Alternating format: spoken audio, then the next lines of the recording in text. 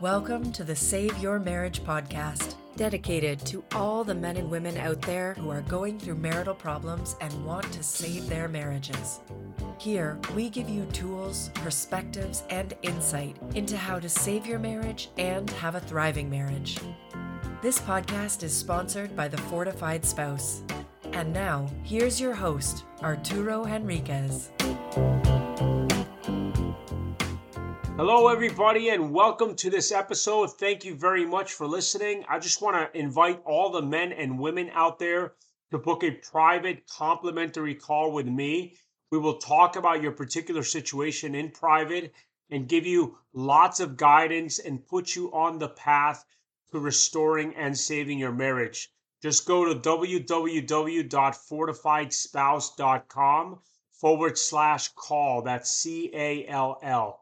So I want to ask you guys a question out there, and the question is this: how do you interpret and deal with contradictory behavior from your spouse during a marriage crisis? And the reason I'm asking this is because I received an email, which I'm going to read right now, verbatim, that actually speaks to this.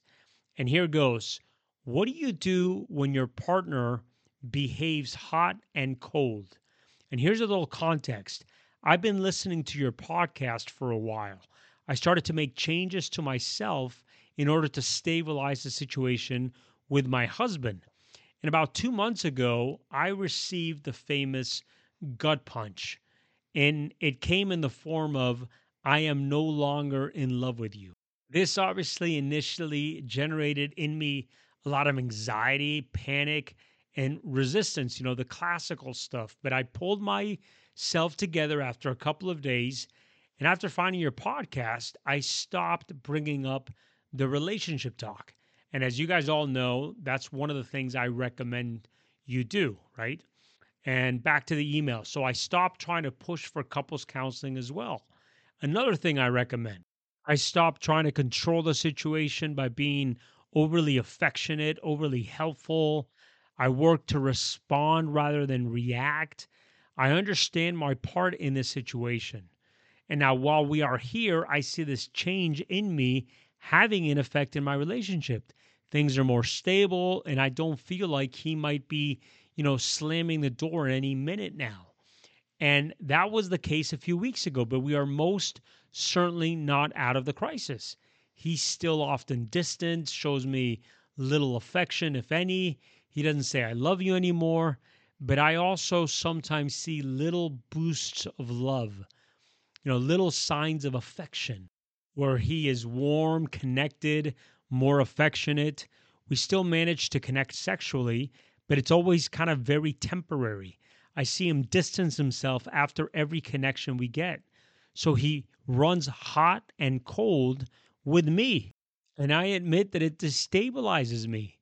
Let me repeat that. I admit that it destabilizes me. I don't know how to interpret these contradictions and how to act.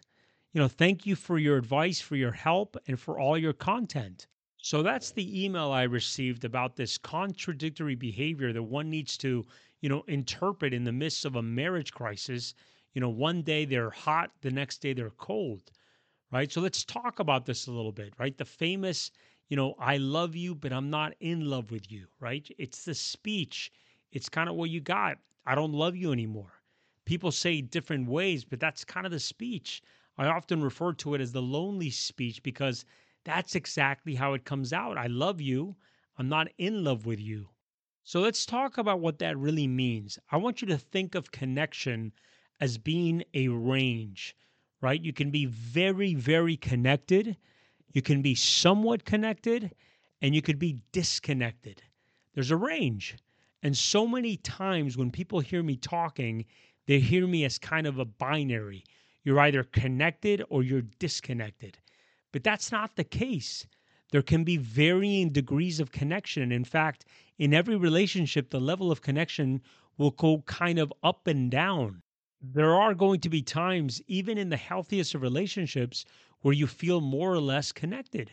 You might not feel disconnected, although most couples experience those points as well, but you may not feel the level of connection you would like to feel. So first, let's get rid of this whole binary thinking process. And we're going to look at this in two different ways today. But the one binary that I want you to immediately get rid of is disconnected or connected.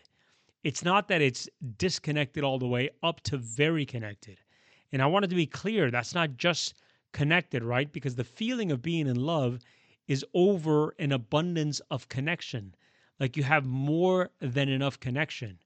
I would often say overly connected, but I'm not sure if that's really a fair thing, to say you're more than adequately connected. You've got an abundance of connection. And because of that, you have that sense, right? And when people say not in love with you, they're talking about the chemistry or romantic feelings, the attraction that we have towards someone. Well, that comes from just having more than enough connection. Now, there is a change that I've talked about in other podcasts that is to happen in a marriage that goes from being an adrenaline driven connection or an attraction to an endorphin connection or attraction, which basically is when you settle into the regular loving relationship. That's the switch to an endorphin based connection. Adrenaline is what happens when we're chasing this person that we're really madly in love with. And maybe they're even chasing us back. But there is some fear attached to that. There's some excitement attached to that as well. And that happens usually at the beginning of a relationship. And that over time calms down in most relationships and gets back onto this endorphin base where you're having to make sure that you're propping up the love. You're continuing to reach out in connection. And that's the problem with the pause button I often talk about. When people hit the pause button in a marriage, well, they stop acting in those loving ways. And that tends to maintain that level of connection. So I love you, not in love with you, means that level of connection has dropped below that abundance of connection. But there's still room before you get to disconnection. And disconnection, and unfortunately, the pain that's attributed to that or that's caused by that creates a feeling of disdain. Even when let's say that there's someone walking down the street and I'm not connected to them, they're strangers, I'm not connected. I don't feel bad when they pass by me. I don't feel anger or resentment towards them when they pass by me. They just, they're just people that I don't have any relationship with. Now, I compare that to, let's say, that there's somebody in my life that I should feel connection to, and there is a reason I would feel that connection, and I don't feel it. Well, that causes hurt and pain. And one of the things we as humans do with hurt and pain is we turn it into anger, disdain as a flavor of anger, as a mask of pain. It's when you're angry so much that you want to be away from somebody. You're disdaining that person and you're pushing them away.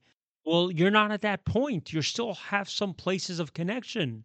So let's come back to that binary idea. Let's say that I have a couple, that comes into my office and one of them says, I don't want to be in this relationship anymore, right? That's binary. I don't want to be in versus I want to be in the binary choice of be in or out.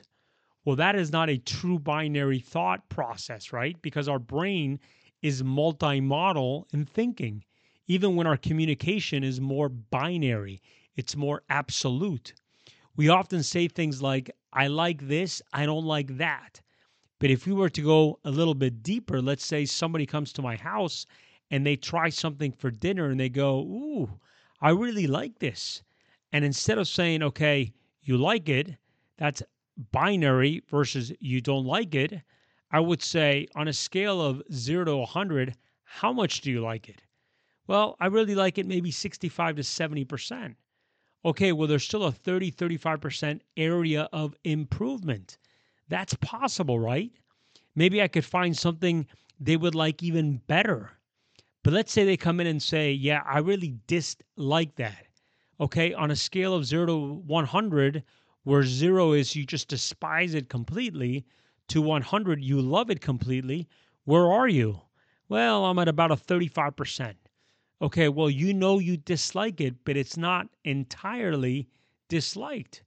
And so our brain is able to think in those multi-model ideas, but we don't communicate it well. We don't communicate it that way. We communicate it in a binary or in an absolute way. I like it, I dislike it. I love you, I don't love you. I feel connected to you, I don't feel connected to you. If I'm looking at something, I like it or I don't like it, right? I mean, there are some ways where you see some level of this. So you go to Amazon and, give a review on a book or something, and you may give it 3 stars, which means it's somewhere in the middle. It was adequate, right? You got something out of it, or you give it 5 stars where you absolutely love the book, or you give it 1 star, which means it was a terrible book. You didn't like it at all. There's some level where we experience that multi-model thinking when we do that kind of thing. But most of life, it's up or down. I like it, I didn't like it. I'd buy it again, I wouldn't buy it again. And that when we apply it to the relationship is when people say, I'm not happy, I want out. Now, how does that translate? Well, many times I've been sitting in my office and I've had that conversation with somebody says, I don't want to be in a marriage anymore. And when their spouse is out of the room, I'm able to get more of an interaction with the person and I can go deeper. I could say, well, how much do you want to be out? I mean, what layer are you 100% out? Almost never are they 100% out. Many times they say, I'm really confused about this. I really think that I want out, but I'm not positive about that. And there's a part of me that wants this to work out. And so they can give me a lot of different multi-model ways of talking about it that they don't express when the other person is around, when their spouse is in the room. And so part of what you're struggling with, that you may be hearing an absolute when the person is not necessarily feeling an absolute. They just don't know what to do with that, which is where we come up with this kind of behavior that you're seeing, or you're not sure how to interpret it, where a person is much more distant at times, and other times they are much closer. Now, there is a clue here when you talk about the fact that when you have been more closely connected, which may be more connected than he was comfortable with, he distances. He finds a new balance point there. And so that may be a little bit of a clue that just tells you that he got closer than he meant to, or that he was comfortable with, or that felt natural to him. And so this place that you're talking about, is there another word for it? And I think that word is ambivalence. The person feels ambivalent, some level of ambivalence, and the level of ambivalence is that multi-model thinking. So here's the upside of that. I would much rather have someone be ambivalent in the process than to be absolutely out in the process. Ambivalence is often a sign that there is some room, some possibility that they're not sure what to do with, but that they are not 100% out in spite of what they may have said. And so part of what I would say is that when you see that ambivalence, in some ways you should be seeing that as a clue, seeing that there is room, there's something that could happen. See that as a positive sign, an opportunity. It's not as positive as you would like it. I understand that, but it is more positive than the absolute amount, which brings us to what to do about this. What do you do about this? And I've often found myself saying, you have a choice. You can either be confused or connecting. It could be confusing or you could be connecting. That's your choice. Confusion or connection. Don't allow yourself to buy into the confusion. Don't let it throw you off your game. Continue your efforts to connect. Let them be the place that's vacillating, because one of the things that often happens when people are reacting to this ambivalent hot cold is that they begin to play the hot and cold game as well. They don't mean to, but they start playing it as well. And so instead of them being the steady spot, the person who's continuing to reach out, the person who's continuing to work on this, that stable place in the process, they allow the confusion that the spouse is feeling to contaminate them. And so while you're seeing this confused behavior on the other side, what if your spouse sees the same thing from you? And what if you both hit the downgrade of confusion at the same time? Then you have a double dose of confusion. Then neither one of you are able to move forward with this, rather than going, you know what? I'm going to accept that my spouse is feeling this ambivalence, is not sure what to do with the connection. And I'm going to stick to my guns. I'm going to continue staying consistent and constant here. Remember, that's my rule: calm, constant, consistent. And there's a fourth one that I added some time ago: courageous. That you're courageous. I added because somebody pointed out, a client pointed out to me, that they feel like they were having to add on courage when they were doing those first three C's. Calm, constant, consistent, and now courageous is how you need to be functioning. That will help not stress out the other person in the midst of their confusion.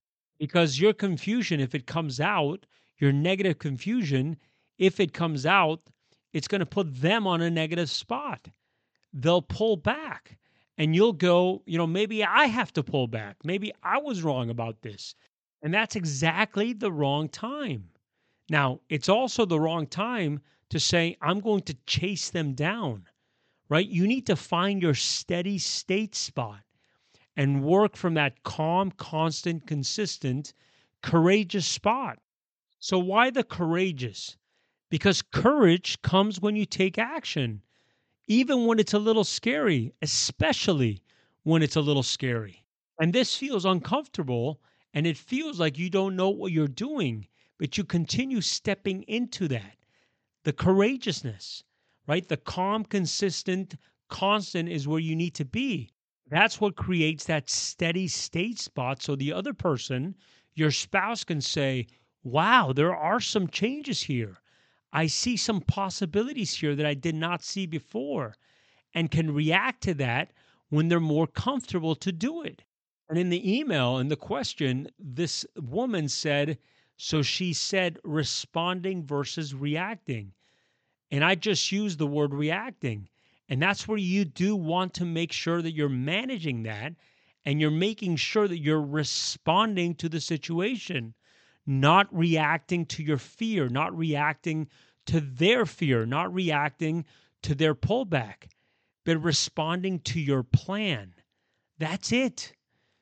People often say, well, I don't know what I would do differently. How am I going to respond differently? Well, respond to your plan. Follow your plan. And if you don't have a plan, if you don't have a roadmap, you need to get one immediately, right? To put the pieces of the puzzle of connection with your spouse, changing yourself, creating a new path.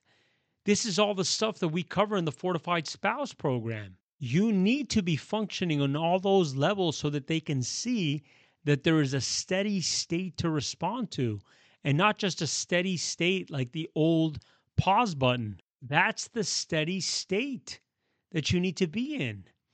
The current new setting, the connecting non-pause person who responds to a plan and continues the efforts to move forward. So to recap here, you heard a speech or an email of disconnection, which is not just a binary connected, disconnected thing, and that the proof of that is in the ambivalence. And even if the person doesn't spend time giving you the 5-star rating on where things are, or a 0 to 100 rating on how connected you are, keep that in mind, that the ambivalence is a positive sign. In the midst of this, versus obviously the much more positive sign would be, hey, I'm all in. We're ready to go forward. But it's much better than the I'm all out. I don't want this at all.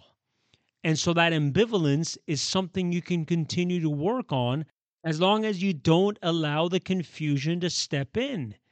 You stay in confusion, you will also be disconnecting.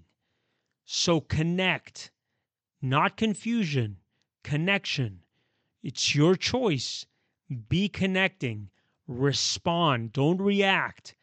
And what you're responding to is your plan, your roadmap. And if you don't have one, get it.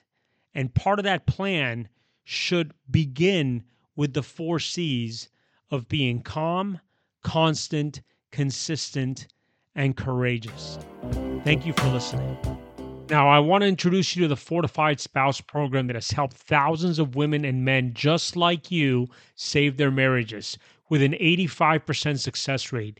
It is based on 4 fundamental pillars. 1, gain the tools to reconnect with your spouse. 2, understand the differences between men and women so we can appreciate and be more empathetic with our spouse. 3, learn how to gain inner confidence so we are no longer codependent on our spouse.